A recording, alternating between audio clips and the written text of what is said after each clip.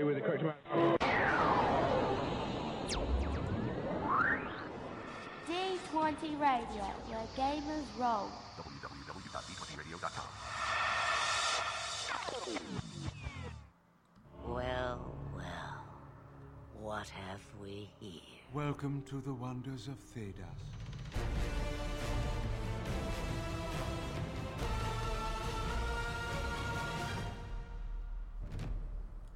Welcome to the Wonders of Thedas podcast, your one-stop shop for all your Dragon Age role-playing game needs. My name is Ren. I'm Jessica. And we have a couple of very special guests with us today to talk about some very special topics. First, of course, we have our returning guest host, semi-permanent actual host, Andy Klosky from Blackfall Press. Hi. Well, happy Thanksgiving. Right. Oh, thank you. Happy Thanksgiving to our American listeners. Mm-hmm. And reaching a bit over the pond, we have a very special guest here, one who we've often called our number one fan. You would know him as Parsival from the Green Ronin forums, but today you'll know him as Toby. Welcome to the show. It's great to be with you. Yes, my true name is finally revealed. Yes. At long last. It's been a grand It's good to mystery. have you on, yeah. Yeah. I think the number of episodes we've had where Parsival didn't ask a question, I think we can count it on one hand. I'm pretty sure. And I don't know how much podcast we would have had if you hadn't been here to ask us some good questions. So definitely figured it was high time to get you on. No, here with us I and start deliberately talking shop. didn't make a question for this podcast because I thought I might be on it, and answering my own question seemed rather odd. Fair enough. All right. Well, unfortunately, I guess not unfortunately, but Andy will be answering one of his own questions I'm today. used to it. I'd rather fortunately, in my opinion. Right. You're used to it. But, so we've got a really cool show for you folks today. Besides having a bunch of really cool folks on to talk with us about wonders in Thedas and Dragon Age, we're talking about another topic that, of course, we voted on our social media. We had a really good race this time, and I tried to. I usually was recycling a lot of topics and bringing back traps and hazards and the things that didn't make first place last time. But I found I was also always adding a fourth topic that folks always got super excited about. So I thought I'd throw out 4 exciting sounding topics this time. All killer, no filler. Exactly. This time we had the big winner this time was telling epic stories, and I'm sure we've got plenty to say about that. Oh yes. It's a bit vague, and we're going to be trying to cover Dragon Age as well as just kind of RPGs in general. But we've got plenty to talk about even before that. So moving on, first we wanted to let folks know. That is, by the time this podcast has gone live, the Kickstarter for Gamer Nation 5 will be ended with all of their stretch goals unlocked. Woo! Unfortunately, I looked into it. We couldn't get there for cheaper than $400 total. So for us, just because we got quite the travel. Yeah, and I mean that alone was not including things like gas and food. Oh, hey, so, yeah. That was assuming that we just kind of apparate there and don't need sustenance. Although that is assuming we need a place to sleep at least. So, unfortunately, we'll probably not be able to attend Gamer Nation Con. Yeah, barring a sudden windfall, it will be. I mean, and then we'd have to use that to pay off a car or something. Right. So, stuff that comes before it, unfortunately. Stupid grown-up real life things. We will not be able to join our colleagues at the D20 Radio Network at Gamer Nation Con 5, but I'm sure it will be a grand old time, especially for the folks who are in the Plano, Texas area. They originally sell their tickets through the Kickstarter, so you might as well take a look at at the con and see if there's any room left. Last year they were, I think, 25 passes short of selling out completely. Wow. Yeah. I bet you this will be one of those that gets sold out all the way, like Gen Con did this year. Mm-hmm. So, and of course, it's come by in April 5th through the 8th, 2018, of course. We're skipping this week in Thedas. We got nothing to report at this moment. We got plenty to talk about. Why don't we go ahead and jump right into that codex? You can ask me questions if you like. I'm not sure why you'd want to, but... Oh, good. Thank you. I'm going to regret this, aren't I? Welcome to the Codex. We've got a nice Motley collection, Motley Crew, something or other. We have many questions, and we will answer all of them. Many overextended metaphors. We have a lot of those, too. Oh, definitely. But the first question comes from Brent Ganja. Ganja? I really hope we I'm also saying have that a right. long history of mispronouncing people's names on the podcast. Which I feel really bad about, because my name gets mispronounced all the time. And I don't want to do it to other people, because I know how it feels. Well, we're trying our best. But, Brent, your question was, my crew and I had some different opinions about how the Journeyman Chirurgy ability / talents work. Can you use heal as a minor and then later as a major action, using it twice a round? Or do you have to have a stash of first aid kits? Or does it no longer require mana or inventory to perform once you've leveled up Chirurgy? So, just, in general, how does that Chirurgy talent work? I think you can absolutely do it twice in a round, Yeah. as far as I can tell. I mean, the problem is you can't use it on someone twice, like one person twice in a row, unless somehow they get injured between your minor action and your major action, which would be impressive, but... Or if you're doing that really cheesy thing where folks are like, oh, I cut myself, did 1 point of damage, But you guess can't, I can get healing again. like, that's not going to happen on your turn. It's not going to happen in the middle of the healer's What if turn. they could prepare an action? That's to ridiculous. cut themselves as you're trying to fix them. Wouldn't that resolve, like, before, technically? No, that's a Pathfinder rule. I don't know how that would even resolve. It would go off exactly when they wanted it to, I guess. But That would don't resolve do in a that. GM headache, so... Exactly. Don't be that player. So please don't be that player. I do think it does require first aid kits. I'm pretty sure you have to have one first aid kit, but I think it just doubles the usage Yes. of the first aid kit. It reasonably. says that you have to have bandages ready. Yeah, so have your first aid kit out. Be dual wielding bandages. Yeah. Go for it. You can take 2 minor actions in a round, so absolutely take 2 minor actions. Heal folks. And then I think that's pretty much it. Yeah, I think that's how that works for us. Anybody else have anything? That sounds pretty straightforward, but yeah, I think the operative thing though is that you can't re-heal someone you just healed. That's something I think tends to get overlooked, especially in your Pathfinders, your D&Ds, where it's like cure moderate wounds, now cure serious wounds, and it's a different action. Yeah, no kidding. I'm gonna bat myself with this cure light wand 37 times in a row. Oh, I remember those days. Yeah. Toby, do you have anything you want to add? I guess they'd have to be. I mean, yeah, if you can. I guess the recipients of your healing would literally have to both be standing next to you at the same Correct. time, wouldn't they? That is a good point. If you were going to do one and then the other, you'd have to be in this sort of bizarre situation where you sort of hands on one, hands on another, because you wouldn't be able to move, would you, if you're using 2 minor actions to That's heal? right. That is correct. I doubt whether it'll. I wouldn't have thought it'll occur very often, but physically possible. Right. It would be tricksy. You'd have to be surrounded by friends who are all getting stabbed. I mean, and just I kind think of we've actually done that before, though. I think I don't have the Chirurgy talent. You got magic to do it with. But I think Callian has done that Callian before, does, where Alora and I are both standing, or it was maybe Alora and Vinok are both standing within range, and she's had to one-handed wrap up each person's leg or whatever, or just sprinkle healing poultice all over them. Yeah, just slap poultices on people's faces. Just bam. Just remember, you're not supposed to drink it.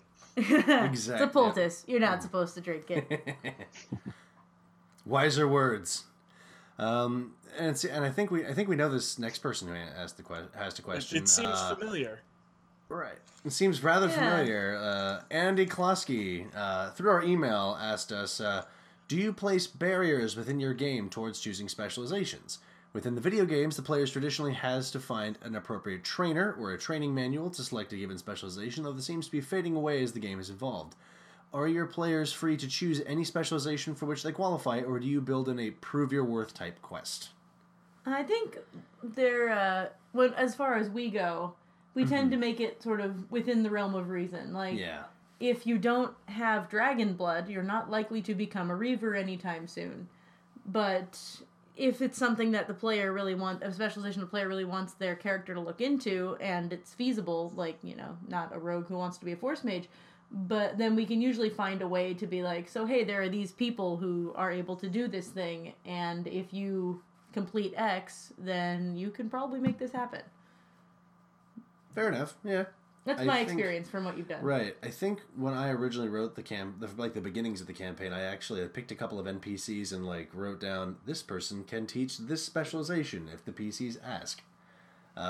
Some of them I probably could have been a bit more overt about the fact that they were available for training. Yeah, we didn't know. There was an NPC who the only hint I gave was that they had an Orlesian accent, but they were actually a bard at one point. Oh. Who was that? There was an Orlesian character who was living in Softmare, actually. I missed that entirely. Yep. I mean, I wasn't going to become a chevalier, so it's fine. But so I don't think I think everybody got the specializations they wanted. I think we did. But I think for the most part I required trainers. Like Callian learned Duelist from Izat. Yes. And then she learned Shadow from Varel. You kind of picked up Spirit Healer. I had a sort of trainer. There was that one Avar dude. That's right, yeah. There was the Avar in Redhold when we did that adventure, who was a spirit channeler. And so he kind of taught you some tricks to call spirits, and it turned out there was a spirit following you the whole time. Did Alora actually learn Guardian, or did Alora just sort of become Guardian? Because there are a couple of specializations that I usually think are just generally available. I think for me it's usually Guardian is generally available. Something like Marksman could be seen as generally available. Let's see. I think it was mostly Warrior ones. I could see Champion being generally available. I would make an argument that Blood Mage should be generally available because we can all tap into it if we want to. Right. I mean, if you really want to I'm not saying I want to mage. be a Blood Mage, but I'm just saying everybody can. Exactly, yeah. It's always there, you know. You just need a little bit more power, right? I think I was definitely open to the concept of using manuals. Although then I had to think, how much would that cost? How much does it cost to unlock abilities for your character to take later on? And it's less thematic and less story-driven to have manuals, I think. Yes, definitely. I mean, I guess for really short campaigns where you don't really have the time to talk to an NPC about it, then I could see manuals being a better choice. Yeah, but we were in this for the long haul, so character development. There was definitely a quest to unlock Alora's second specialization. That was true, yeah. And your second specialization was just kind of unlocked. It's kind of a given. It was kind of a given just because I was a keeper. I get to be a keeper. You were the first of a keeper already. It was kind of like I had already been trained. Right. I've also heard and considered myself allowing PCs to pick one specialization that they've been working towards already. That one's already unlocked for them, but they have to work to get the second one. I think that's fair. So many options, and those are the ones we've used. Hope that helps, Andy. Yeah, what do you guys think? Andy, do you want to weigh in on your own question? At least within the context of the campaign that I ran previously, the Scenic Dunsmith game, we started at 6th level. So when through the course of play, they had already started as with a specialization. So it's not something that really came up, and we ended before they would have gone before they would have gotten their second specialization, because we ran from 6th to about 11th level. Yeah. So it wasn't really something that came up for us, but I couldn't help but note, Dragon Age Origins made a very big finite deal of, okay, well, you can't take the Berserker specialization unless you've recruited Oghren or you've found this manual over in, I don't even remember where that one was. Yeah. Whereas in 2 and then in Inquisition, it's more of a given. It's you're going to specialize in a thing, and where you still had the trainers in 2, by the time you hit Inquisition, it's, well, we're going to bring the trainers to you, and you just pick one and do their quest. Mm-hmm. So it seems like there's an evolution ongoing there, and I kind of wanted to see how you guys thought of that in terms of the tabletop game. Gotcha. Yeah. Well, I'd say that in Dragon Age Inquisition, it's the quest involved are actually a bit more fun than just reading a manual. So for Reaver, for example, you do actually have to find a few clips from the manual. But as I recall, you have to pick up some infusion primers from other Reaver types that you kill. And as you say, the good old dragon blood or wyvern blood is useful. And I always find it's quite one of the campaign I'm running at the moment is the PCs are agents of the Inquisition, and one of them is Tamar, from the multiplayer part of the game, and she's going to be becoming a Reaver, and I've used the trainers that are at Skyhold to be the trainers of the PCs.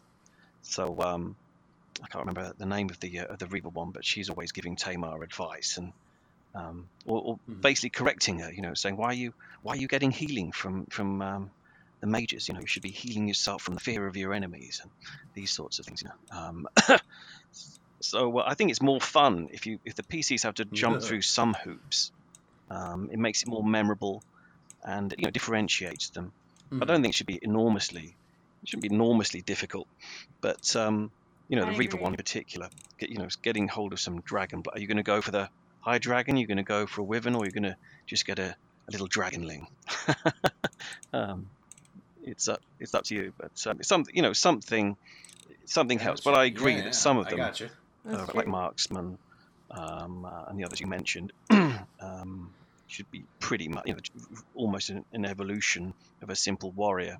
But where you can, I think a few hoops aren't a bad thing to jump through.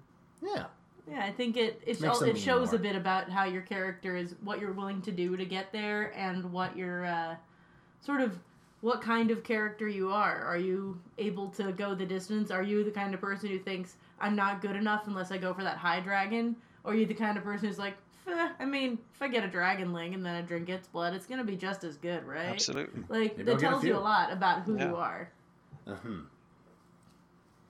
I dig it. I definitely think that the differing campaign styles for those games, the way you got specializations kind of matched. Like Dragon Age 2 didn't really have a lot of time to go looking for folks because stuff was going down in Kirkwall. It's heavily story driven.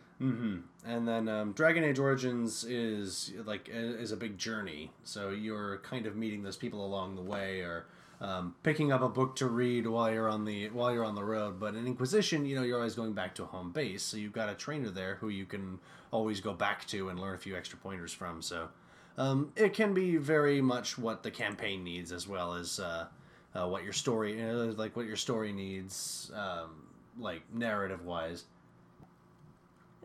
Well, I think that's pretty darn good answer to that question. Yeah, I was pretty pleased. I always thought it would be a neat thing if, maybe wishlist for Dragon Age 4 whenever that comes out, that, based on your dialogue choices with your NPCs, or based how you treat them or how you interact with them, they choose a specialization based on that. Ooh, I like that. So maybe cool. It would be possible to make someone like Dorian. He's not always a necromancer. He's gonna if you trigger the right dialogue options, or if you have his approval high enough, you could have him choose between that and Rift Mage or something else. Okay, that's a really cool idea. It's kind of like the options to harden characters in Origins, but for mechanical benefit. Mm-hmm. And it definitely makes it more tangible, because then it becomes, okay, well, I want to make sure that, this character is someone that, or make sure that this character likes me, because if they like me enough, they're going to get this awesome specialization or this awesome, new ability.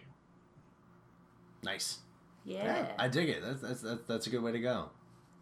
Yeah, well, let's cross our fingers and hope that that's in later games. Mm-hmm. Yeah, see, huh? Pretty cool. All right.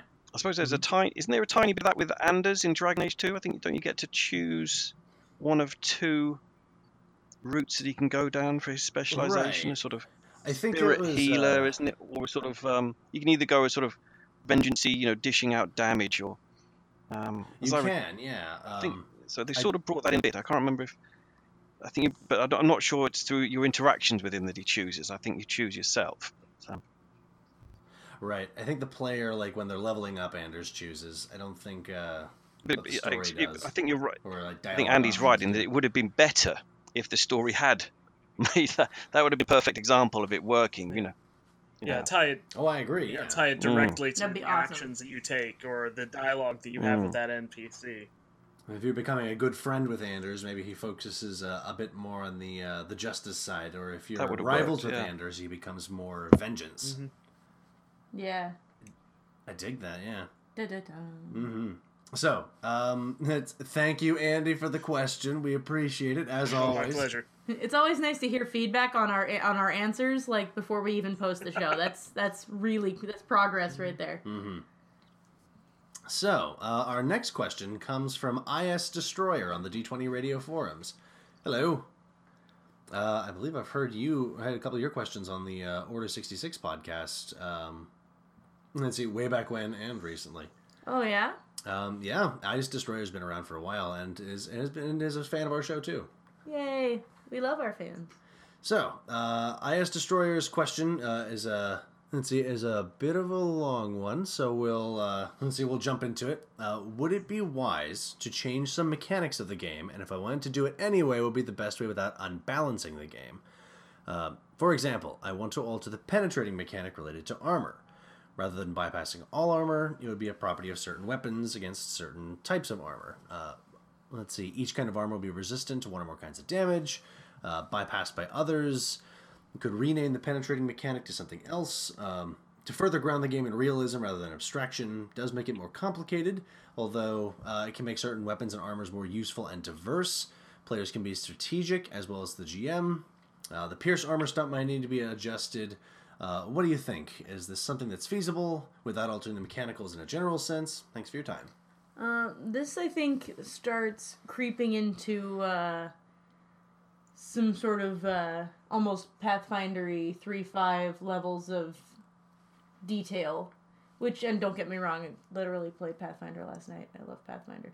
But I think that could you might have a hard time meshing something with that much specificity into such a sort of free-form game structure. Yeah, a game that's trying to remain some free-form, having a couple numbers, but trying to give them lots of room. Mm-hmm.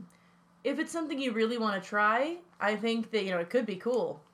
I think, adding a little bit more specificity could be interesting if you can manage it. You would have some issues with not just Pierce armor, but things like Pierce armor. There are a number of things, like my favorite, telekinetic weapons. Ugh. You'd have to decide how that works now. Disgusted noise. Hey, don't hate on my telekinetic weapons. You're just mad. Because it just wrecks because everything. They wreck everything. But besides that, also the armor mastery level of the armor talent. Yes, that would have to be adjusted too. Andy, did you want to say something? You guys are being very nice about it. I'm going to go for the throat. No, I would not do this.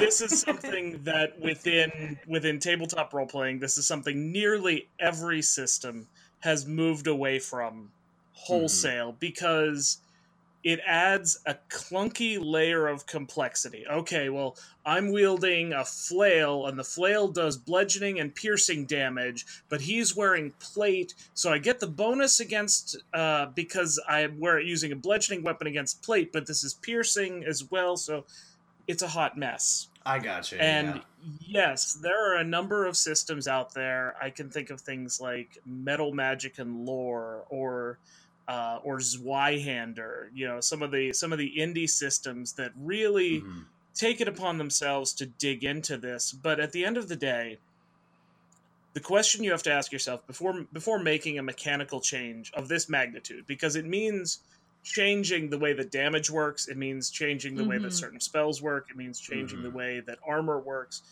You're changing a lot of the combat in the Age system here by making this sort of change. What fun does this add? Gotcha. What fun is it what fun is it for the player to root around in their golf bag of weapons, saying, "Okay, well that guy's in chainmail. Let me pull out my spear. Oh, well that guy over there has plates, so let me get my warhammer." What fun does it add to do that, both as a player and as a GM? The answer that I've come to pretty much across the board as both a player, as a GM, and a designer has been it doesn't. Because it adds a layer of complexity that just slows things down, and at the end of the day, we're still talking about 8 points of damage. I think that's probably a really valuable point. I mean, I wanted to be sort of try to give some hope that something like this. I mean, if somebody really wants to, I guess I'm not going to stop them, but I do agree that at best it's going to make things more complicated, and at worst it's going to seriously wonk up the balance of combat. And at the end of the day, probably work better for Go ahead. Yeah, go ahead. I was going to say, at the end of the day, IS Destroyer, if you're listening to this, it's your game. If your players love that level of crunch, if they love that level of minutia, and your game is going to be better for it, go nuts. I'm not going to leap through the podcast and land on top of your table and tell you no, you're playing wrong. It's your game. You have fun with it. That would be awesome, though. That would. That's superpowers on that sounds like blood magic. Unheard of. But that would be super cool. But I think before making that level of change, because it is a not insignificant change to the game as written, you've got to ask yourself, what fun am I adding?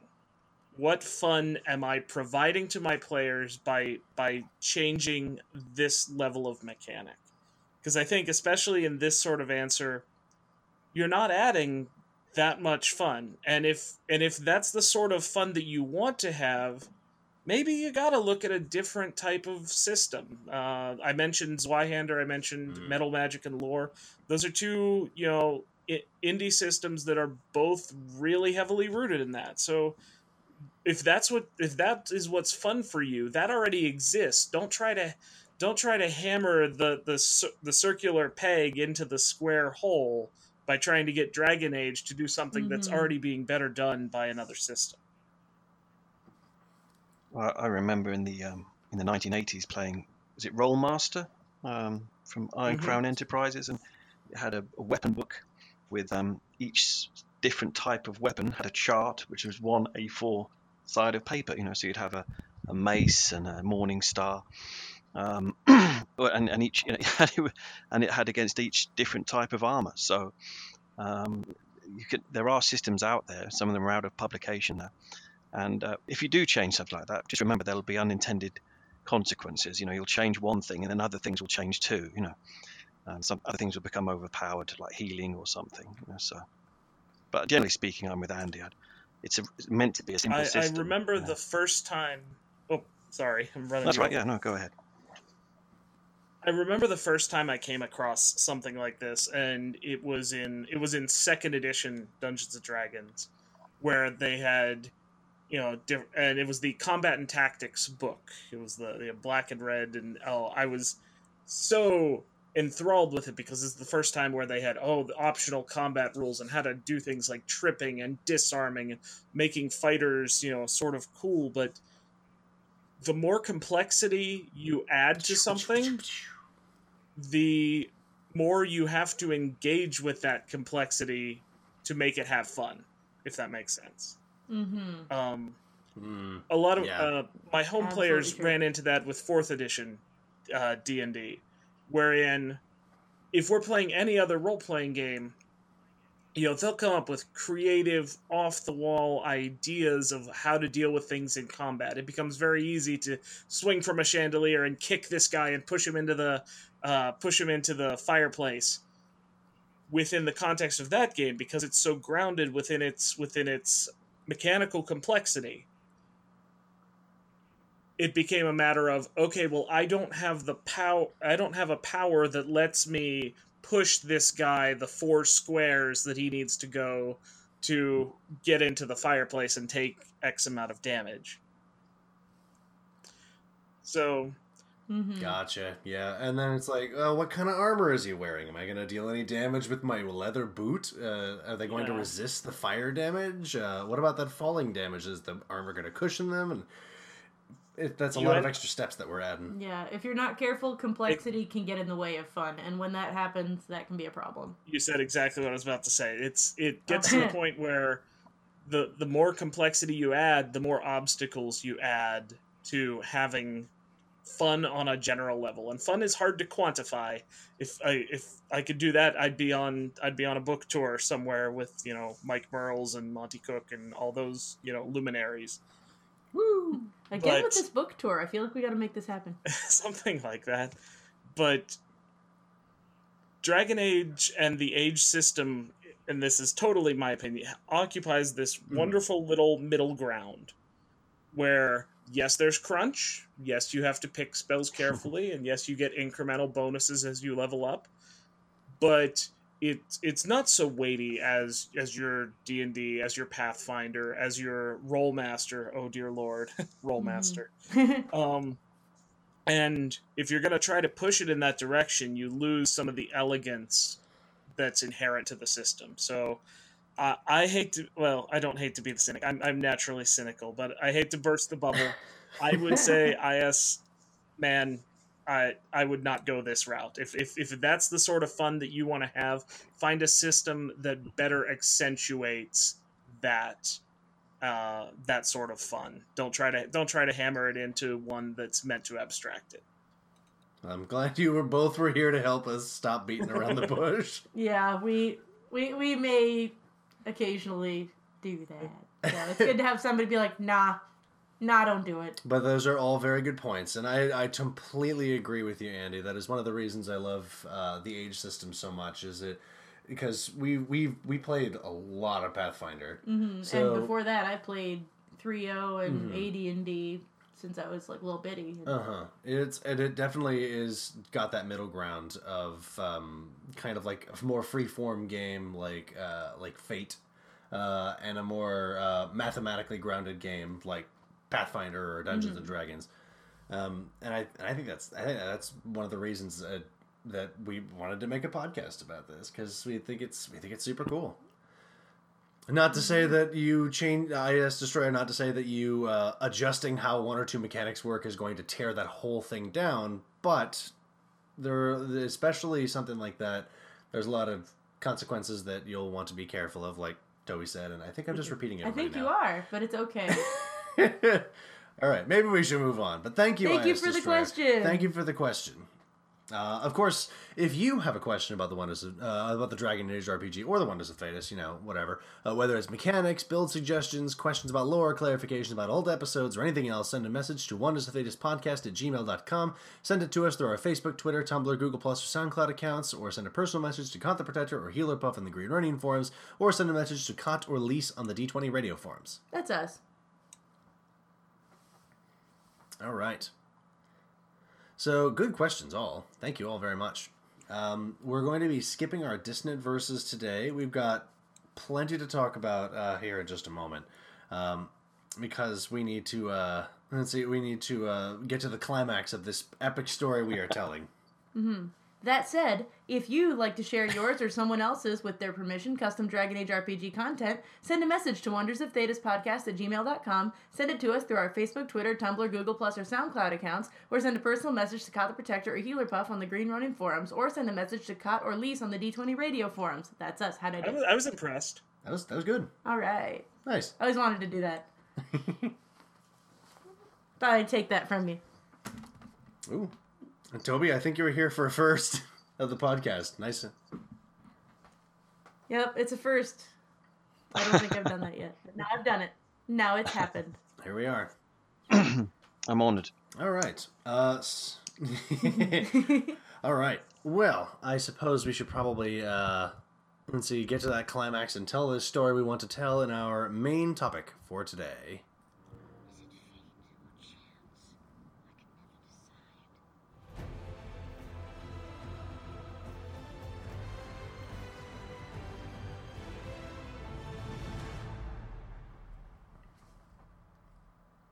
So you want to tell a good story. I do. We can't say that all of us here have a professional opinion on writing good stories in RPGs, although maybe one or two of us does. That's true. We may actually have some professional opinions here on the podcast. Got a couple notches in the belt here, so to speak. All right. That being said, we have been, the folks here have been playing RPGs for quite a while, so we'd like to share what has worked for us and what hasn't. Mm-hmm. Just because we're not professionals doesn't mean we're not pretty darn good at the storytelling thing by now. Mm-hmm. When did just kind of question for the table? When did everybody here start like playing role playing games and like kind of cutting our chops? Toby? About 1981, I started. 1982, something like that. Whoa! So you got us beat. So what got you into the hobby? What was your gateway drug? I suppose sort of fighting fantasy books of Steve Jackson and Ian Livingstone, and then role playing wise, just basic Dungeons and Dragons as it was then. Moved on to expert, and then never actually managed to skip advanced D&D actually. So around the sort of mid '80s, all my group got into Warhammer Fantasy Roleplay. Gotcha. And that's been, to be fair, that's the main game. That's the big campaigns I've run. Have been Warhammer campaigns, but I've dabbled in other things. Did a bit of Star Wars, a bit of Call of Cthulhu, and I suppose the other large sort of epic campaign I ran was set in the sort of Lord of the Rings world, but using the old MERP rules, Middle Earth role playing, by the now defunct Iron Crown Enterprises, which actually used a bit of those old Rollmaster rules. It was a sort of sawn-off version. But yeah, I suppose however many years that is, 30-odd years, I've been role-playing, and then just started a Dragon Age campaign last year, actually. It's last September. Nice. After sort of enjoying the computer games, and I finished my big Warhammer campaign. So, yeah, that's... I suppose, writing-wise, I've not written professionally, but... for a long time, Warhammer was out of print, actually, and during those sort of dark years, as those of us in the hobby call it, there was a magazine, a sort of amateur magazine called Warpstone, but I contributed to that quite a bit. I wrote an adventure, wrote quite a few sort of comment articles. So I've done, Nice. I've contributed, done my bit. And certainly say so. Well, you're contributing today. No, yeah, happy to do so. Yeah. And as I say, you said how to make great adventures. Of course, we're talking about epic adventures. It's true. I mean, they're all synonyms, right? They all mean, we're just trying to tell a good story here. Well, I mean, epic does have a certain sort of lyrical connotation to it. I suppose you're right. Yeah. I mean, you could have a good campaign where, well, I suppose we'll get onto this, but the players are all sort of level 0. Yeah, there's an expectation 16-year-olds in a for village, epic. and it ends up the village under threat. That can be a good cracking campaign, but is it epic? So I've been concentrating on what actually differentiates good. And there's plenty of advice about making a good campaign. How do you take one up to an epic level? Is an interesting question in itself, I think. Excellent. I'm looking forward to talking about that. That's an excellent point. I've been thinking a lot about, honestly, every time I hear epic, I mean, I was an English teacher. I think things like Iliad and Odyssey. And so these long spanning narratives where people just gain ridiculous amounts of power, how do you keep those interesting? And how do you maintain a certain amount of character development and character dynamic when the powers, the characters themselves, make them feel less human? That's good. Where's that balance? Good point. I'm looking forward to discussing it. But yeah, it'd be interesting to hear how other people started off role playing. Yeah. Oh yeah. Hey, Andy, where'd you cut your chops? I got started. I'm 34 now. I got started back in 5th grade. My cousin Jason got me started on, similar to the fighting fantasy books. There was a series called Wizards, Warriors, and You. It was kind of a choose your own adventure style of game, as well as the Lone Wolf novels by Joe DeVere. I actually got to meet him at Gen Con prior to his death, which was really something spiffy. It was right when the Lone Wolf adventure game premiered from Cubicle 7, so that was a pretty cool moment right there. That led into actually Heroes Unlimited was my first actual role-playing game. the Blue Book from Palladium in all its broken, hot mess glory.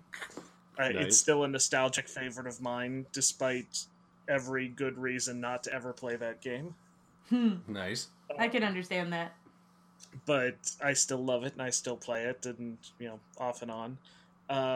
Really started getting into D&D with Advanced Second Edition, the black books with the red labels. Went into third and started getting into other systems from there. Did some Star Wars, did some Call of Cthulhu. Started moving into some other fantasy and obviously when Dragon Age came out, I was on board with that. Started doing some writing for some various companies, one of which was GameWick Games, a small independent press out of New Jersey, for their game called WEGS, the Wickedly Errant Gaming System. That sounds cool. WEGS is kind of like if you played first edition D&D on an active casino table. That sounds awesome. There's a distinctive like betting element to it, and the GM is meant to be almost like the craps croupier, where you're trying to get people to double down on certain effects and the like. It's definitely a unique little animal. Sounds fun. Man, it sounds good. That got me started, got my foot in the door. I did some writing and some editing for them. That got me started into looking into other venues. I've done some writing for Cubicle 7. I mentioned them earlier on the Laundry Files RPG. I obviously wrote Cold Steel Wardens, my baby. I'm working on a second RPG right now, set during between the First and Second Crusades. Ooh. I've worked for a bunch of other companies. Most recent big thing though was I was part of the team that did the Investigators of Arkham Horror for Fantasy Flight Games. Ooh. Nice. One of my former gamers from Cold Steel Wardens, when she was still at university, she was one of my original playtesters. She was the editorial lead for that project, so she brought me on board, and I got to write about some of the neat characters from Arkham Horror. So I've got a couple chops, I suppose. Nice. Yeah. I mean, just maybe some chops. Well, dang! Now I feel like we should have gone first. Oh yeah. To work up to the folks who've had like 30 odd years of gaming experience and written for several companies, and we've just got this little podcast over here. I mean, I've been playing, like, I played stuff with Dad when I was 8, 9 years old, especially like those old computer games like Betrayal at Krondor, and then of course Baldur's Gate, and all these games I played with Dad. And then I started playing tabletops in earnest 18 years ago when I was 12, and no prizes for guessing how old I am. But I've been, I played a little bit of AD&D. I played a lot of 3.0, like Living City, Living Greyhawk, and Greyhawk, and I played. Moved into Pathfinder later on. I moved into 3.5 as well. I've done some GMing, but I find that it stresses me out. So I prefer to generally just be a player. And I play a little bit of Call of Cthulhu. I've definitely played Star Wars. Played the Saga Edition Star Wars. We're currently doing some of the new Fantasy Flight Star Wars right now. Not right this minute, but you know what I mean. And I continue to just play those in Dragon Age and really anything else that kind of comes across my path. I like trying new RPGs, and so I try to do that as much as I can. Yeah. That's kind of it for me. I would guess that I probably started role-playing games back in high school. Which is starting to sound like I'm you're the baby. I'm definitely the baby here. I'm always the baby. But I started back in high school when actually I had some friends. I had my brother's best friend JD was trying to make a homebrew like Final Fantasy game. Oh yeah. He was actually trying to incorporate like as many Final Fantasies as he could into one big system, and we had a pretty good time with it. It didn't really. I don't know if it really got that far because I think he wanted to sell it or sell the idea to Square Enix. I don't know how far it was going to get, but it was a lot of fun. We had a good time, And then they actually tried writing their own system, making their own universe. So we played a little bit of that too. And when I tried going to a role playing game after school club where folks like some of my best friends were running Dungeons and Dragons. Is that 3rd when you edition. got turned into a flesh golem? That was. I actually I had never played Dungeons and Dragons before, so I tried out. I'm gonna be an elf with a bow. That sounds like fun, and something nice and simple and archetypal. And then I jump into this big like multi-table pirate campaign where all the groups are different pirate crews sailing the same ocean, and I eventually came across one of my friends who one of my dearest friends, who was playing this flesh golem clockwork monstrosity that he had made, who pulped me in a single blow, and he was like, no, I'm going to take your body and turn you into a golem and give you this crazy cosmic power, and I'll pull out, and he pulled out, started reaching for rule books, and I was like, I'm good. Thanks, guys. You didn't play for a while. I didn't play Dungeons and Dragons, or I'd say I didn't play anything, I think, until for a while.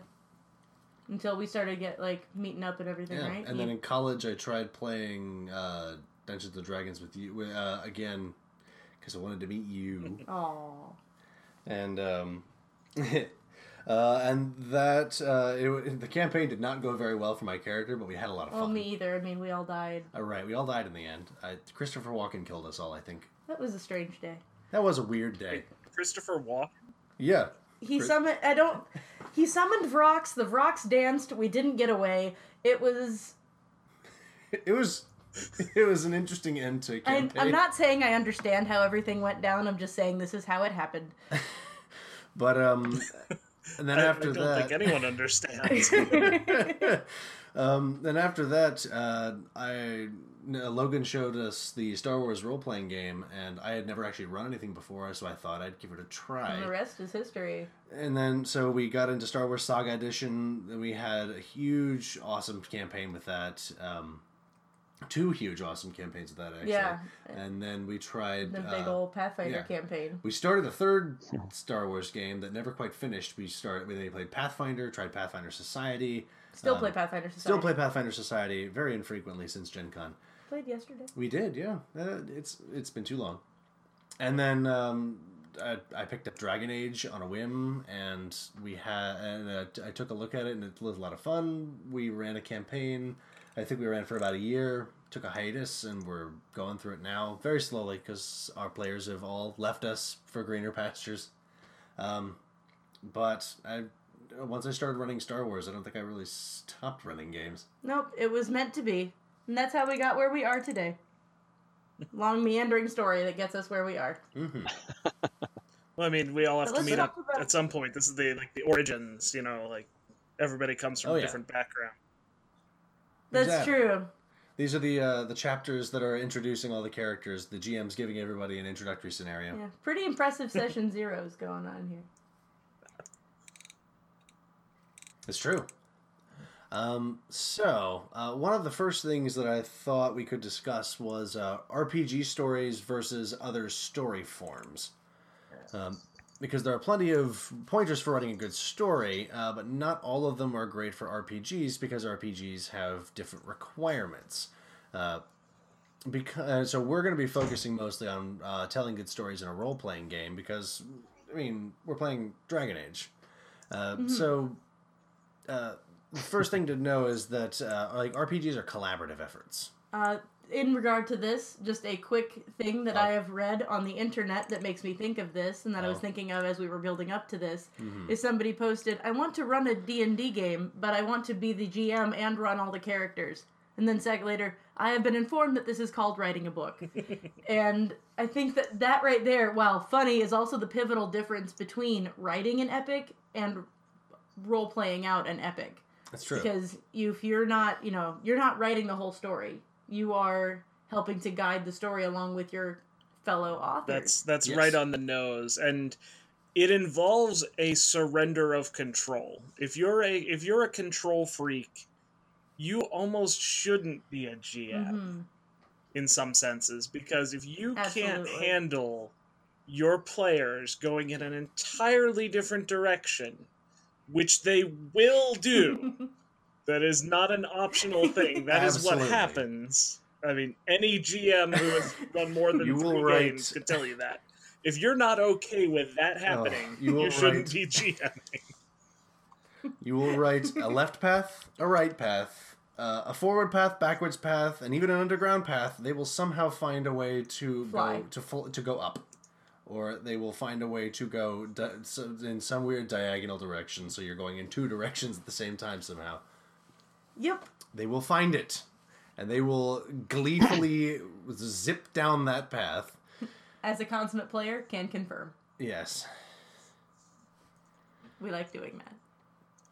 So, you should. So you're going to have to walk a somewhat thin line. Although I guess depending on the group, sometimes it's razor thin and sometimes it's a little wider. Just the story that you want to tell and the story that they want to tell. Yeah, and I think quite honestly, if you specifically want an epic, then you need to find players who also want to tell an epic. If you have players who mostly just want to mess around and be silly, and I mean, which can be actually a pretty fun part of an epic, honestly. It can bring some levity to an otherwise really huge concept. But if all they really want to do is, like, I don't know, steal vegetables from the nearby farm and then use them to put on elaborate puppet shows, that's not going to be a group that's going to really lend itself well to your campaign of epic, storytelling. Yes. So session 0 it. Find people who want to play Within the the way you want to context play. of Make them authors. the Dragon Age video games, I think this is kind of sometimes where Dragon Age 2 gets the short end of the stick, because Origins is very much an epic. We are going to journey to far off locations, and we are going to amass power over time, and we're going to go from this lowly Grey Warden recruit to, this world-shattering hero of Ferelden. Mm-hmm. And Dragon Age 2 is not an epic. It's a Greek tragedy. It's true. It's true. Here, watch this family come to ascendance and then fall apart.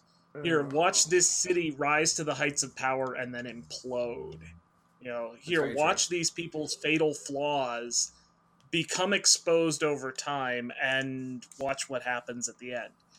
Not everybody is on board with both of those things. I mean, you may have a bunch of players who are like, I want to see my character get wrecked. I want to see my character, I want bad things to happen to them. And then simultaneously, the person who's sitting beside them may be, I want to be the big hero. Mm-hmm.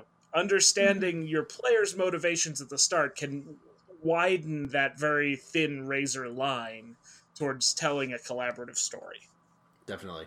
Yeah, I mean, your original question, got me thinking, Ren, about what's the difference between role-playing epic stories, campaigns, which I suppose we really need to say the word campaign, because yes, it's very rare That's you're going to true. get an epic story in a 4 to 6 hour session. So I suppose really we're talking about constructing really good epic campaigns, and one way they're different. Role-playing campaigns are different. You say it's collaborative. It also means that the PCs as a group, there tends not to be a sort of main character or leader. So in virtual fiction, you can think of from Conan the Barbarian to Elric to Frodo. There's always going to be nearly always one character who's the main character. And in the BioWare computer games, you've got the hero Ferelden, who's the main character. You've got Hawke, you've got the Inquisitor. But in role-playing games, it can happen. You can have one player. You have to agree at session 0. It's like, you're the chosen one. You can have it where one player is a noble, the others are supporting them. But generally speaking, 9 times out of 10, it's sort of a party of equals, and that's very rare in stories, isn't it? You don't tend to get 5 equals. You tend to get a main character and supporting characters. So that, I think that's one difference that, thinking about it, is worth pondering. Yeah, and even within like the seminal fantasy adventuring party, even with like Lord of the Rings, you just can't put Pippin on par with Aragorn or even Frodo to a degree. I mean, one of them's the king of the Númenóreans, the last the new king of Gondor, and the other one's a dude from the Shire. And yes, they both undergo character evolution throughout the series, but you can't put them in the same bucket. It's true. So when you have a role-playing game, I mean, you are putting everyone relatively in the same bucket. Very rare is the occasion where you'll get a player saying, I want to be his sidekick. I want to be his best friend. I want to be the second fiddle. Not saying it doesn't happen, but it's very much a rarity. Mm-hmm. It's true. I think that one possible opportunity for sort of mitigating that is to, find out which players want to take on which roles. Like, when we did our giant Pathfinder campaign that spanned over, 3 years, we had 20 levels and 10 mythic tiers. Oh, Rocket Tag, if ever there has been. But it was amazing. But the thing is, we had players who wanted their characters to be more front and center, serious protagonists. And we had other characters who, while they wanted to have equivalent screen time, wanted to be more of the comic relief, or wanted to be the one who raises spirits in a different way, or gains screen time but isn't necessarily the primary protagonist, maybe the most important comic relief, but or even saves the world in their own little unique part of the. We had a lot of very strange things happen, is what I'm trying to say. But I think the key is, if you have players who each sort of want to shine in a different way, make sure that you give them each their own sort of corner of the stage to shine on, and maybe their spotlights each look a little bit different.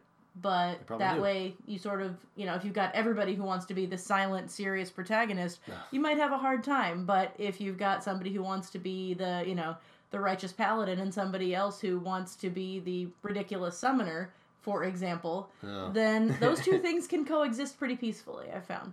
I'm the lone wolf, loose cannon Templar who doesn't play by the rules. Well, I'm the lone wolf chevalier loose cannon who doesn't play by the rules. That is a recipe for not an epic campaign and a whole lot of people getting mad at each other. Oh, jeez. Mm-hmm. I think that your initial point as well, Jessica, was an interesting one about the seriousness with which players need to take campaign. And I think certain games, the one I've got good experience of is like Warhammer Fantasy Roleplay. It was always a rather sort of tongue-in-cheek game, a sense of the ridiculous. And to a certain extent, you got an epic campaign there where, the world is at stake, shall we say, but the players can be cracking jokes, or, I think about my players making fart jokes or whatever it is as they're fighting. But I think in other games, when I'd gone from a Warhammer campaign where the players did mess around a bit, to pondering about running a Lord of the Rings campaign, I just thought, well, it's not going to work. You can't have players cracking jokes all the time, or smutty jokes or whatever it might be. That you have to take certain periods or game systems more seriously. And Lord of the Rings, I think, is, there is humour within it, but it's generally a bit more po-faced, and so I made that clear to the players. I said, listen, I know there will be humour and you will start falling into making jokes, but I am going to be more firm with you and say, okay, let's this is Tolkien, concentrate, guys. And it usually worked, Concentrate. Yeah, it's a great way to put it. And people would get into their character more, and there's little tips and ploys you can use and strategies to make people take things more seriously. So, for example, in my Lord of the Rings campaign, someone would not introduce themselves as, hello, I'm Athelorn. They would say, oh, greetings, I'm Athelorn, son of Arathorn, warden of the Western Marches. So every time someone introduced themselves, they'd have to go through their, who their father was, what their father's responsibility is. You know what I mean? So quote the Silmarillion. We did have people writing poems and singing songs in Elven and stuff as well, but it was. But I don't think Dragon Age is as serious as Lord of the Rings either, for that matter. But I agree that for a different campaign setting, you need a different sort of seriousness level, I think. And but the time to get the players to buy into that is at session 0, indeed. Oh, I agree. I think that the Dragon Age universe has a decidedly sort of Joss Whedonite flavor to it. And I think that because of, and that's been becoming, I think, more and more prevalent in gaming, simply because of the popularity of that sort of tongue-in-cheek, dry humor. Alistair. Alistair is actually known to be based off of a character from Buffy the Vampire Slayer. And I think that that's part of finding that balance for Dragon Age specifically, is tapping into that without overdoing it. But Andy, you had something you want to say? Yeah. Well, just in terms of establishing that level of tone, it's a difficult balance to walk, especially when you get into topics and situations that are particularly heavy. Like if you're going to write a campaign centering on the Mage Templar War and how that impacts Northern Orlais, for example, and your characters are dealing with politics and a lot of heaviness. It can be a difficult thing to maintain that, especially, when you're sitting at the table and it's 10:30 at night and people are getting a little slap happy, or someone just showed off a YouTube video, which is not great gamer etiquette in the first place. That breaks that. We're taking our eyes off the prize. Exactly. But even to the side of that,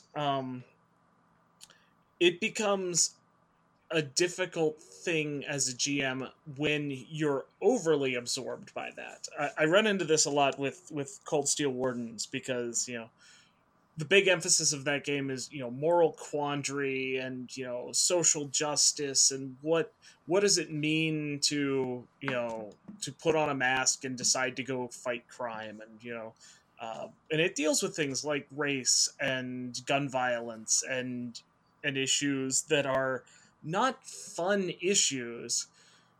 And inevitably, especially at conventions, there are certain times where my games admittedly have a tendency to descend into farce, because something off the wall has happened that makes no sense given the theme, but that was in the hands of the players, and that's the direction things end up going. And that's the benefit of the drawback of the collaborative storytelling model, is the fact that within my grim and gritty street level superheroes game, where I have guys knocking off a mob casino and our vigilantes caught in the middle, that in the hecticness of that action, I have a character who literally incapacitates a goon by hitting him with a wok full of noodles. It's absurdity, but it's out of my hands. So being able to maintain that sort of mood that you want as the GM, that you agree to as the story zero, but sometimes you just got to come up for air. I agree. No, absolutely. You can't be a control freak. Yeah. Like you said at the beginning, the players will do other things, and they do need to have a laugh. So you can't be completely po-faced and start shrieking if they, if one of them smiles or giggles at something. It sounds like a double entendre or something. You've got to allow a certain amount. You have to be flexible, but depending on the seriousness of what you're, you're right. You have to be flexible, basically, I think. All things in moderation. Definitely. Indeed. It's true for a lot of things. And I think it all also comes back to what, Toby, you were saying earlier about how you really have to have the word campaign in mind. Like, if you're at a convention, unfortunately, the expectation level that you can have for players who want to fit into the vision of an epic story is kind of zero. Like, even if you find those people, you are going to be spending maybe 4 or 5 hours with them tops. And so that opportunity is just not going to get to come up. And that is one of, I think, kind of the flaws of convention play. But in the end, it is what it is. So, the flexibility just is so important throughout all of it. Definitely. And thankfully, Dragon Age actually has a little thing called goals that you are hopefully getting your players to write 2 short terms and a long term.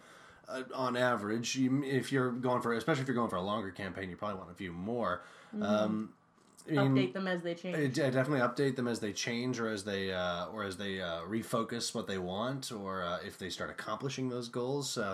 Don't forget that Dragon Age basically offers GMs a roadmap, because the players can take those goals and you can learn a lot about not only who the character is, but what the player wants for that character based on the goals that they write. So pay very close attention to those and kind of get an idea of what story they want to tell through their own character, and definitely try and if you can't find goals that have commonalities between the PCs, especially if the goals kind of have very differing levels of theme.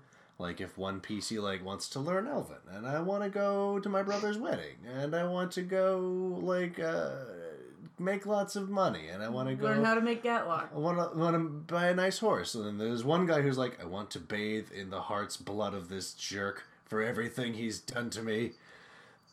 Maybe try and encourage the PCs to write goals and have themes that match mostly. Yeah, that helps. We were fortunate with our Dragon Age campaign. At least by the time we got to the more serious stuff, the characters all had goals that were easily intertwined. Yes. I don't want to call it best practice, because that makes it sound like we're doing work, which we are not. We are having fun. But one of the things that I've had a lot of success with over the years is, my players they take care of their character sheets. That's their business, not mine. But after we do our session 0, and usually after we had our first actual session, whatever, the intro adventure is going to be, whatever investigation has brought us together, I will spend, 1 week between sessions, and I will take their character sheets. Because for me as a GM, I can then say, okay, well, what are the goals? Not just necessarily the goals that they've written underneath the goals section, but what are the goals they have for this character mechanically? If someone is writing something on a character sheet, if they are taking that idea and putting into writing, that should be a signpost for me as a writer, as a creator of this world that they're going to be in, of what they want to do in that world. If someone makes a Dragon Age rogue and they're investing into stuff like cryptography or a lot of stealth, I want to build in challenges where that focus in cryptography is going to actually be useful. Oh, there's a coded message we have to intercept. What does it actually mean? Aha, I'm good at that. It reinforces the fact that these are the main characters. Mm-hmm. Exactly. If the Dwarven Warrior, for some reason, the Dwarven Warrior picked up bows as one of his weapons. Okay, well, why is the Dwarven Warrior... Did he just want a ranged option, or did he want... Is there some reasoning? Hey, I want to learn more about other cultures. This seems like a neat way to do it.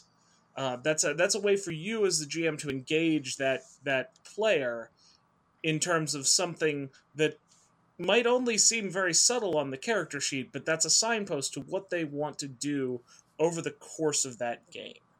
I think that's absolutely true. Absolutely. I think that can even, if you've got a particularly story-driven group, that can even be taken farther into, have one-on-one chats with the players. Ask them, what do you want to get out of this story? What do you see as, what are the character arcs that you're hoping for, if any? What are some things that you want to see your character challenged by? And of course, if you've got a large party, this can be a bit difficult. But if you have a smaller party and you're more able to really focus on the strengths and the failings and the dynamics of each individual character as they develop, if you trust your players and tell them, hey, I want to know what you see for this character in the future, how do you want to challenge them, and how do you want to use this to build a greater narrative, then your players are, especially if they're the kind who want to tell a big story, they will rarely disappoint you. Mine certainly haven't. And especially if you can get your players aside for that kind of thing, maybe you might consider sharing a couple of campaign secrets with them. Maybe some things that maybe only their character knows about, or things that would be very important to their character's story, so that the player can have some advanced notice to know for like events that are coming up later, so they can like prepare a response, or even maybe even like start playing the scene up along with you, and the other players are looking at both of you like, exactly. Hey, what's going on here? That's been fun. I've done that a couple times, but the downside to that is not knowing, or is not getting the surprise element for that character, for that player. But the upside is that player has a lot of time to think about how not they would respond, because it's very easy to respond as yourself in the moment, but they have time to really think about the impact of that on their character's psyche and how their character would most likely respond, and which of those responses is best to tell a good story. John Wick of the Play Dirty and Legend of Five Rings and Seventh Sea fame, phenomenal. He is my GMing spirit animal. Had a lot to talk about that idea of open secrets, because for any experienced GM, I think one of the banes that people have is, I'm the mysterious loner and no one knows my backstory or my motivation, and they're inscrutable. And of course, the hook is the player wants, you're not engaging my backstory. Well, you haven't revealed enough about your backstory for people to start investigating it, to have it show up in the actual story at large. You haven't allowed your fellow players engagement with it. So why should when you have that type of mysterious loner archetype, you really take that session 0 and say, look, my character has this big, powerful secret. Yes. We're going to drop some hints for this. Don't look into this, wink, wink, wink. Exactly. That way you can get that payoff eventually, where, oh, my secret's exposed, woe is me, angst, and, Sturm und Drang. Nice. Yes, and I think that is what takes that sort of, mysterious edgelord character and turns them into an actual, like, really useful part of a story. They can be a valuable part of the what a twist sort of moment if they're, as long as it's the character doing that and the player not doing that. Like, there's a difference. I had this actually come up in the Cold Steel Wardens game I'm currently running. I had a character who of course has amnesia. So, I can't remember these horrible things in my past. And she gave me this huge backstory. Tons of detailed information, which I've been managed to weave into the plot. Nice. But she's been very evasive with all the other players and characters at the table. So it was a gut punch to them when one of the major adversaries in the campaign said, yeah, we were working on this until you left. Oh. Da-da-da. So they now have some questions to ask her when we return from the Thanksgiving holiday. Oh, man. Oh, boy. That's going to be rough. Mm-hmm. But that's kind of the point, though, is that at the root of all of this, at the root of all storytelling, and I can't take credit for this idea, I studied abroad in England, actually, in Liverpool, for a semester, and I took a course in Chaucer's narrative verse. And the professor that I had there, I only ever saw him for 2 classes. I don't even remember his name, because he had a heart attack, and there was he went on medical leave, and I never saw him again. But he said something that stuck in my brain, and that kind of drives how I tell stories and how I create things for RPGs. And he said, conflict is at the root of all literature. After all, what would King Lear be like if they all just sat around saying, pass the cornflakes? You have to have some conflict. There has to be a tension that eventually reaches a head and then gets resolved. Because if you don't have that, if you don't have the engagement with the mysterious loner and start finding out the clues behind their backstory, it's worthless. It's not a story that's being told. It's just scenery. Yeah, exactly. And that conflict has to be at the center of everything you do. And the best stories, I feel, this is, again, total personal opinion, the best stories have multiple levels of conflict. And in Dragon Age, you see that. We have conflict between nations, but we have conflict between mages and Templars. We have racial conflict. We have, societal and class conflict. We have tons of opportunities where people's motivations are not black and white. And that's, I think, what makes the setting really awesome. You don't want too much conflict between your party members, though. That's the only proviso I'd add in. I mean, in the computer games, it's okay if, I don't know, you can boot out Sarah, or Fenris might storm off. But if you're actually talking about your players, that's when campaigns collapse. And I've been, pretty close to that in the past. Is when and again, going back to the beginning, isn't it? That's when you want your. It's good to have a party who are connected in some way, who owe each other something or have some connection beyond just being effectively mercenaries riding around seeking coin. Because eventually, if their motivations conflict, you can get people wanting to do different things.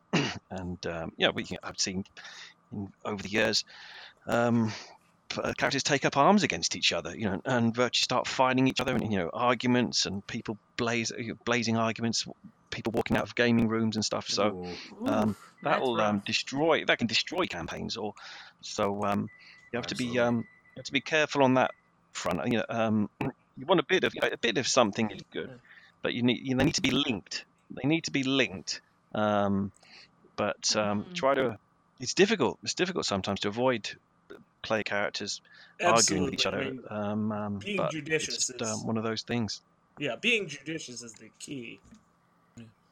One of the ways that I've worked with that and kind of, I don't want to say steered into the skid, but kind of embraced that idea within Cold Steel Wardens was the idea of stances.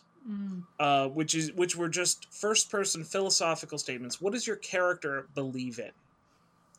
So in terms of Dragon Age, does your character believe in the Maker? What do they feel about the Chantry? How do they feel about the Mage Templar War? Do they think a side is right? Do they think that both sides are at fault, or do they sympathize with one over the other? How do they feel about elves? There are any number of issues there that Dragon Age as a setting grapples with, and put forward those big epic conflicts, those big clashes that chances are your party members are not all going to agree on. And that's not necessarily a bad thing, but yeah, you absolutely have to have the underlying social contract at your table where our characters may disagree, the actions that happen within the context of game may favor one or favor the other, but we as people are going to have fun with this and enjoy it, not be mad at one another because of what happens within a fictional space. Indeed. Good luck with that. Player buy-in. Yeah, it's not an easy thing to walk. It really isn't. But that's the peril of collaborative storytelling, is the fact that not everybody is on board all the time. Yeah, and sometimes you have to boot out. Sometimes as a GM, if you want to maintain an epic campaign, you might have to boot out player. If everyone's complaining, saying, listen, we don't understand why our characters would be going around with this guy. All he ever does is stitch us up or get us into trouble. You have a word with him. It's not working. Then it's time to say, cheerio. It might be worth trying another group. Or it's difficult if they're people are your friends as well. When you have to start saying, Yeah. There is one of my friends who I will not play a horror style or a serious style game with, because the attitude he carries into a role-playing game is typically one that's absurd. We sat down to run a game of Icons at one point, and he ended up running a chef who could control people's emotions through sandwiches. Isn't there a movie like and that? the only one I can think of is Mystery Man, but it's, and if you're going to run a crazy off-the-wall Silver Age one-shot, that's great, but if I'm going to run a long-lasting epic campaign where there are tough moral choices and there are definite conflicts and really, bad villains. No. Sandwich Man is not going to fit that genre. And that player probably is not the guy who I want to have at the table with me as we sit down to play that sort of game. So, yeah, you've got to know your audience. You've got to know who you're going to be working with. Got to screen the authors. Mm-hmm. Yep. I think that when it also comes to character conflict, one thing that I've done in the past to great effect is if you suspect that another player's character is going to come into conflict with yours, talk with that player ahead of time and work together to, like, build the fight before it happens. Like, even script it a little bit. Like, and that takes that chance for, where it blows up and neither of you are ready and, negative feelings in character become negative feelings for players. It takes it to this space where, it looks dramatic. The points are more prepared, so it looks more like the characters are interacting more organically, in a sense. And at the end, you and the other person can just, like, quietly high-five and be like, yeah, we're good at this. It takes that... It sort of puts the players on the same side while pitting the characters against each other. And I think that, in particular, has been one of the most effective ways that I've been able to do, like, and represent PvP sort of conflict. Oh, absolutely. That's great advice. You do have to definitely screen for people who are down for that kind of thing. Oh, yeah. But, I mean... That's just part of the beginning whole thing. Like, find people who are going to be the audience and the collaborators that you want them to be. It's true. No one-upsmanship, no sandwich men, Yeah. It's just, he's not he's a great player, but he's not the guy that I'm going to go play Call of Cthulhu with.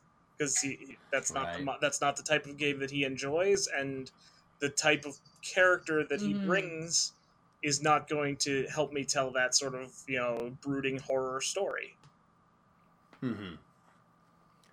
Something that I actually found works very well for our Dragon Age campaign specifically is, Dragon Age has got plenty of choices, and choices can be great for things like conflict or setting the right mood, and Dragon Age usually has like 2 or more choices that don't feel that like both.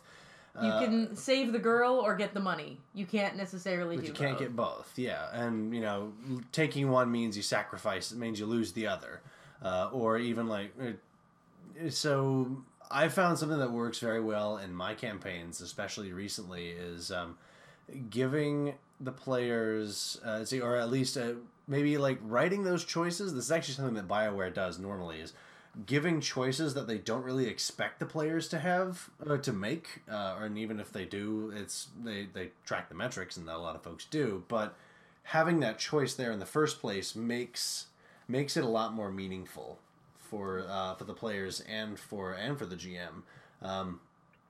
But what can be really meaningful for them is giving them those choices, but letting them mold those choices themselves. Kind of like find additional options and be ready for those additional options, because they will definitely show up.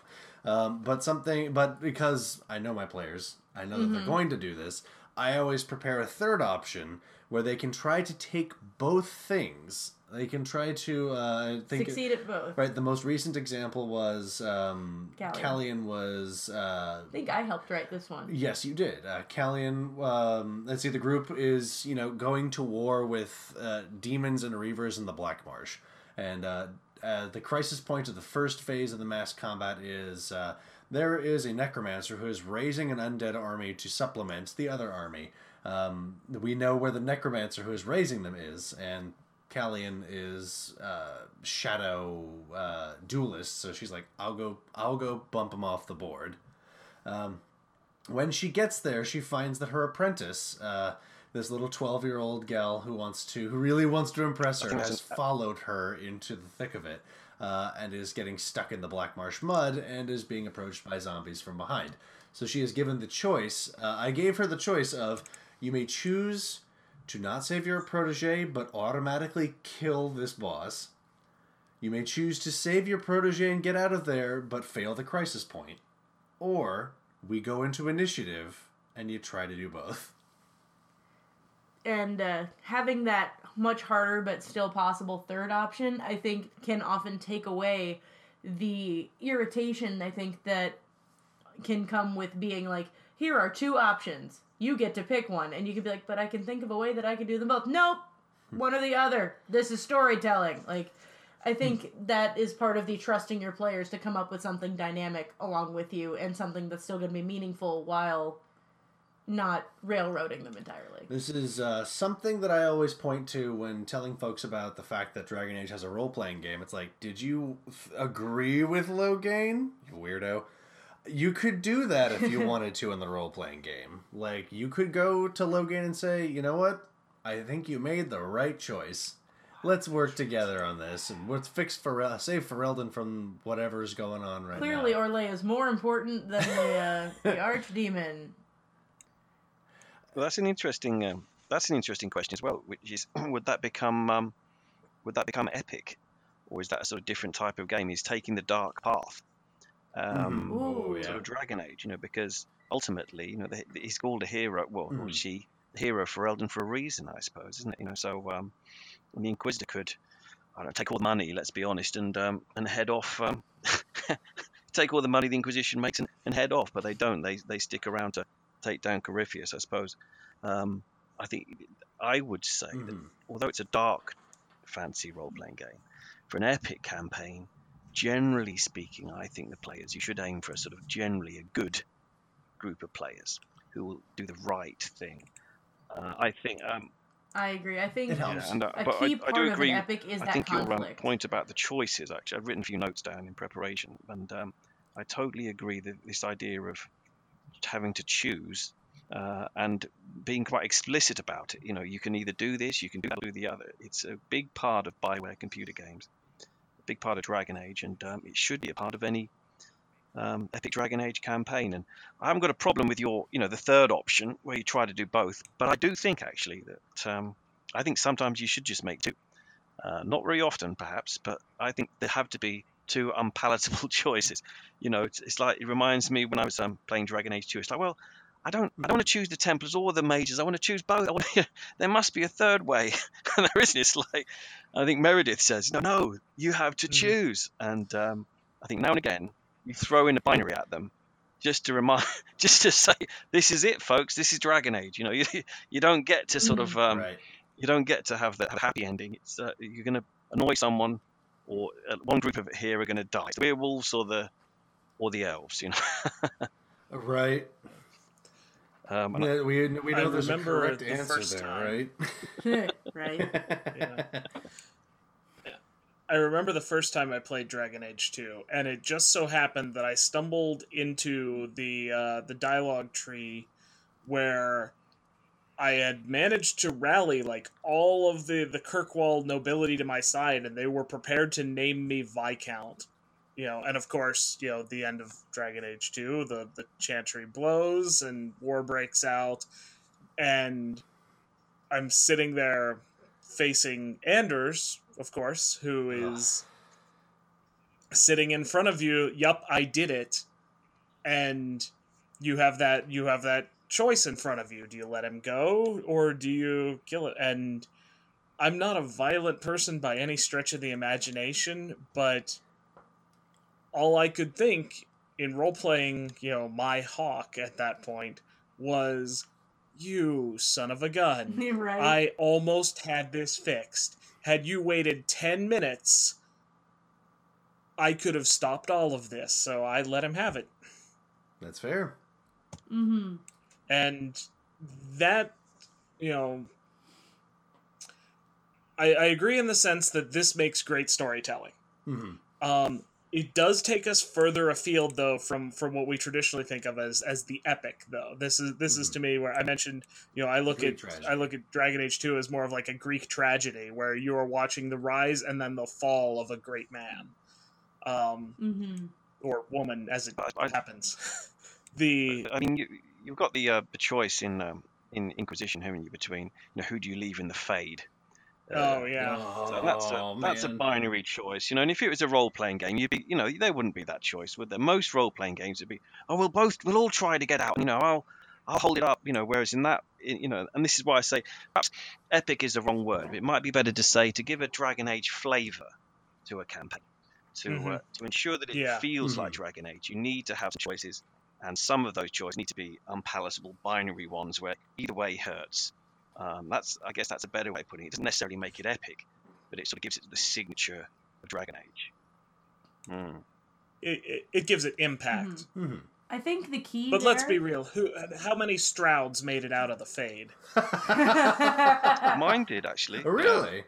Interestingly.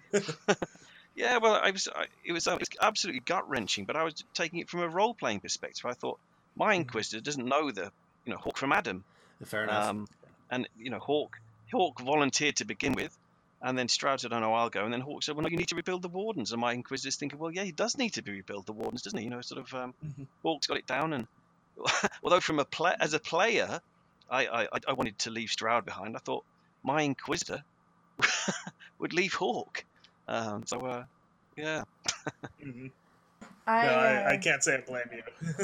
I think the key to these these binary choices is that it's going to be frustrating for the players if you present them with a binary choice that they realize that they could otherwise solve if it weren't being called, a binary choice trademark. Like, obviously having, you have to leave someone behind in the Fade. In that moment, it is abundantly clear that someone kind of needs to stay behind. Like, you could try, you'd probably all get killed. Like, that's one of those moments where you can't really control it. But if, for example, you have, I'm trying to think of a good example, but if you have two unpalatable options and there's an actual clear, understandable path where it's like, well, I could very easily have a good shot of doing both of these if I just push the save both button. But obviously it wouldn't be that simple, but if there's a problem with the solution that is kind of clear that might actually cause you to be able to do both, it's going to be frustrating to your players to be sort of railroaded in that regard. No, of course, yeah. Just from the player perspective. Yeah, you don't want to use it wantonly, and you have to be very careful when you do it, and it shouldn't be very regular either. The binary choice shouldn't be very regular, but at the right moment, it certainly gives, the Dragon Age flavor. No doubt about that. And there's various other things as well. Yeah. Especially when your players are willing to take that time out, that section, like, okay, our characters are in the moment, we've got 30 seconds to choose, is it going to be, the hostage or the villain, or is it going to be, one, which of these two things, we can only go one route. When your players are willing to say, all right, hold on, and then have that discussion at the table, that's great tension, and that can be great fun. But yeah, I mean, has to be done with great foreknowledge and great judiciousness. You have to be very careful about it. And you also will probably have to make sure that you get some player buy-in to, and like maybe even reassure the players, guys, I'm not trying to screw you over with this. It's just go with it. Trust me. And we're gonna try. I'm trying to tell a good story. And I'd like you guys to help me. That, and honestly, that you could use that for just about everything that we've been talking about, but especially for things like that can be kind of polarizing, especially like the binary choice. There is the point that when you're making the binary choices in the video games, there's one player who makes that choice. If you do a binary choice when you've got 4 players and you've got them like split down the middle, that can create some excellent conflict if your players, buy into it and they're going to be mature about it and try and roleplay it out, and roleplay out maybe even like they become so torn that they end up making neither choice and then they lose everything. But especially for the fact that this is a role-playing game compared to the Dragon Age video games where there's one player choosing as opposed to 4 or 5, maybe even 6 players choosing. that's something to watch out for. Though your own example was a good one. So you isolated one player character, and it was that single player character who had the choice. And of course, even in the computer games, the NPCs do chip in. So, funnily enough, about the Anders thing, I was going to effectively exile Anders and just say, get the hell out of here. And then Sebastian Vale piped up and said, what? We have the murderer right in front of us, and that persuaded me to actually say, well, you're right. I will execute Anders, So, but I think, your example is a good one in that it's one player making that choice. And that's perhaps worth bearing in mind when you're crafting these and planning them in advance. If you have an equal number of players, then you don't want it to go 2 and 2 and sort of provoke you could end up with a party fracturing over a binary choice if it's handled wrong, isn't it? You could easily say, well, I'm not adventuring with these guys. Why would my character do that? Yeah. It's true. It's true. Communication and caution, everybody, and just use them to play up the character more than just playing up. This is a hard choice. Just play up the fact that this is the choice that this character made. Yeah, and build off that. That's key. Not to let the story become bigger than. I mean, the story has to be big, but when you're making choices for the story ahead of the characters, you're going to lose sight of the story altogether because the story is the characters. They're the main characters. All right. Wow. Good job, everybody. Right. Is there, I kind of mentioned, writing down a couple extra notes. Is there anything you guys would like to add before we start closing this up? We got a little high concept there, but the one thing I think it's a good discussion, but go ahead. The one thing I could see on here that we didn't get to is the idea of the epic villain. Oh, yeah. Because this is a problem that a lot of role-playing games have. Because our first instinct, and this is regardless of whatever role-playing game that we started with, is it's the bad guy, roll initiative. That we see him, we want to fight him. Yeah, that's dangerous. The best villains that we get, regardless of media, are the ones that we are exposed to multiple times. Yes. And because of the nature of the role-playing game, where it's get him, Yep. That tends to be a very difficult thing to reconcile. And depending on genre, it's easier to get around that. Within superheroes, of like, oh well, he has a personal teleportation device, and you might be able to get away with that once or twice before that becomes cheesy. But as the GM, I think you have a responsibility to provide an adversary or adversaries that are refeatured, are sympathetic, and are good foils for the people that you have at the table. Not just character-wise, but also player-wise. Because that villain's going to get under their skin. Yeah. Not just as a character, because it's the character's job to go fight that guy, but you almost want to tailor that epic villain to your actual players. It's like, what is going to drive so-and-so up a wall? What is going to make your players hate this guy? And it's not necessarily a matter of, oh, he kicks puppies, but what is going to motivate them as both character and player to, I'm going to find this guy, I'm going to hunt him to the ends of the earth, and when I find him, I will end him. Exactly. One thing that I think can really help with this, just from, you were talking about one of the problems is that players will look at the bad guy and go roll initiative. Yeah, cutscenes. One thing that I've seen work effectively in this, it requires a little bit of disbelief, is sort of what I like to think of as the JRPG solution, which is at the beginning, even if you've already got buffs or whatever, you have a cutscene. You have to have a cutscene with the villain. And it doesn't run down the time on anybody's buffs. It doesn't run down, it doesn't wreck anybody's starting time for the combat. It just gives the villain and the PCs a chance to throw barbs at each other, basically.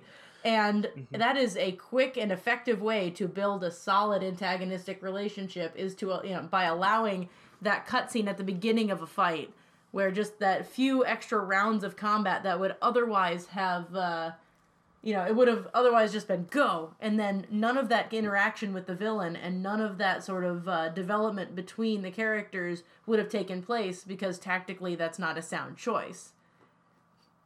It doesn't have to be throwing barbs at the PCs either. It could be a cutscene where they're just getting background on what the villain's doing. He might be discussing them, discussing his plans, and of course, again, giving the Dragon Age flavor.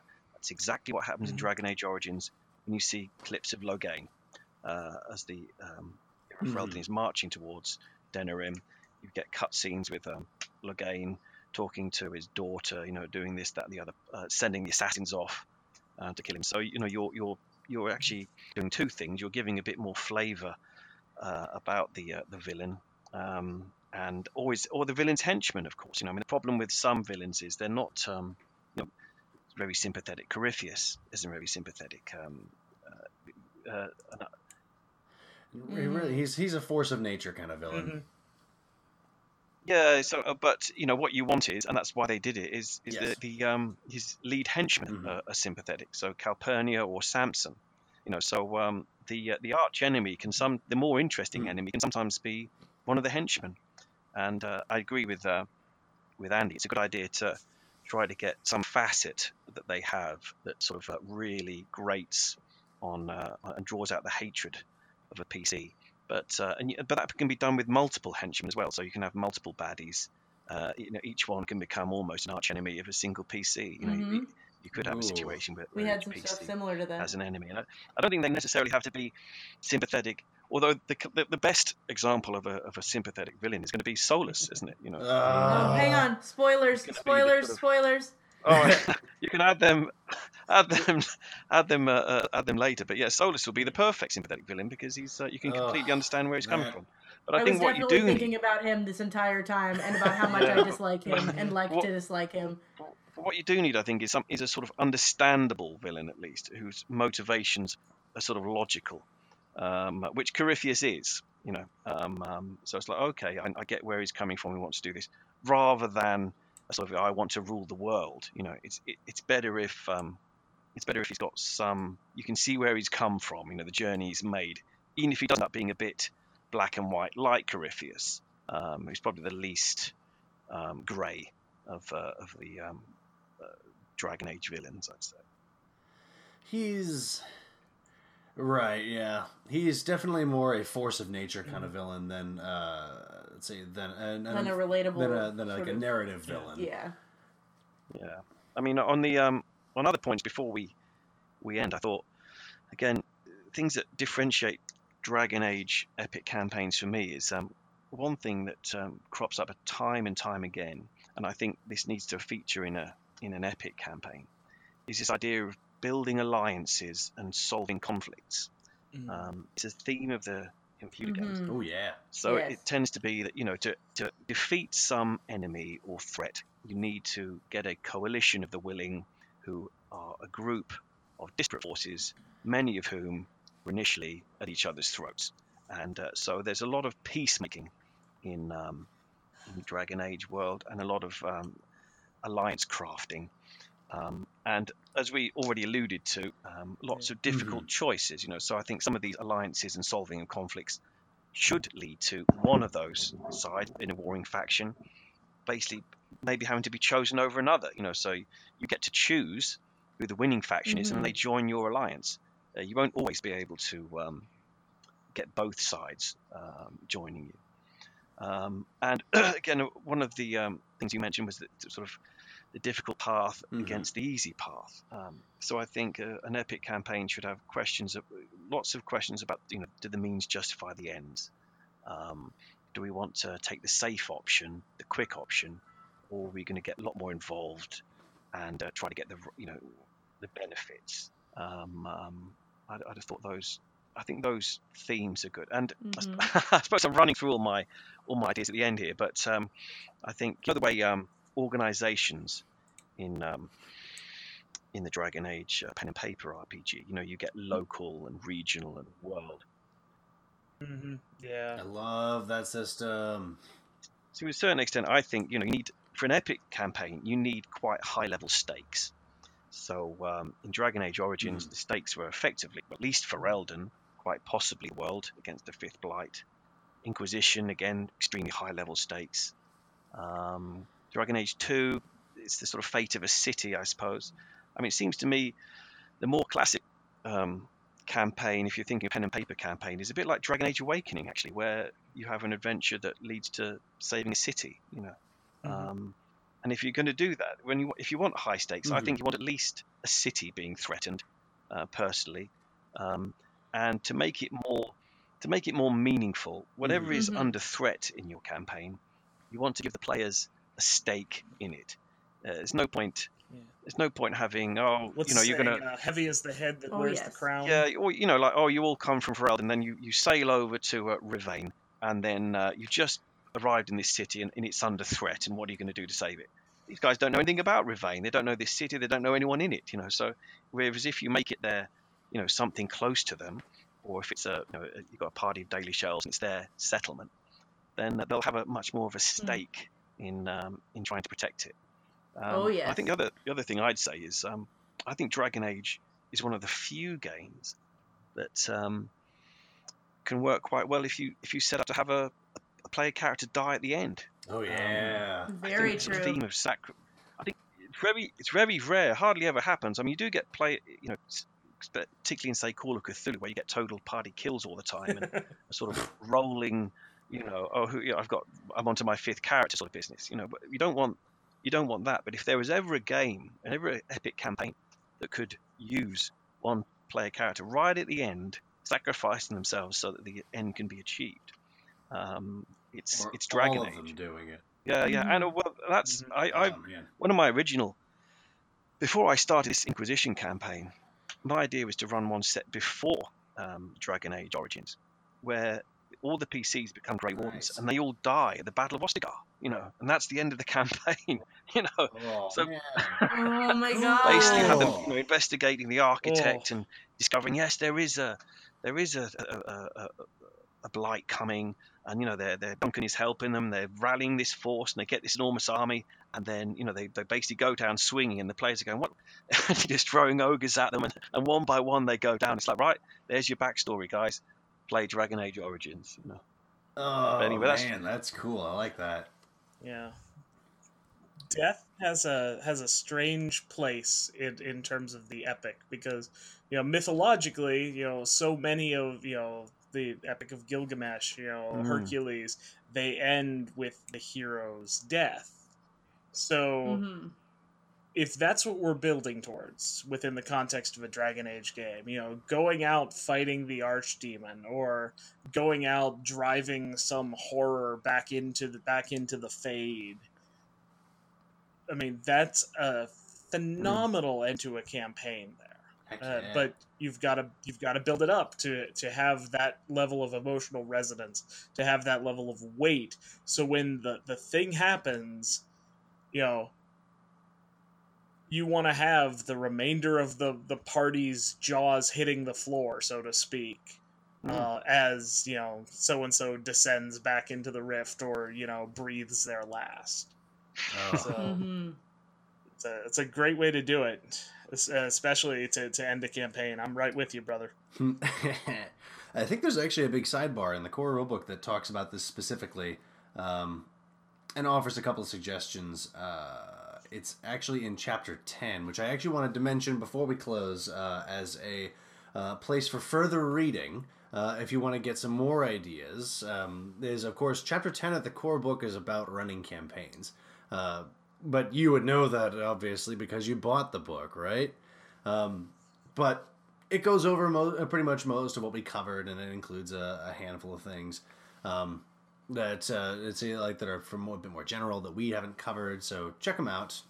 Read chapter 10. I mean, read the whole core book. It's cool stuff. I'd also recommend, especially for role-playing game storytelling, checking out Gnome Stew's game mastering blog. Especially if you folks here haven't checked it out, I check it all the time because it's a game mastering blog, but they have a lot of really solid ones for storytelling.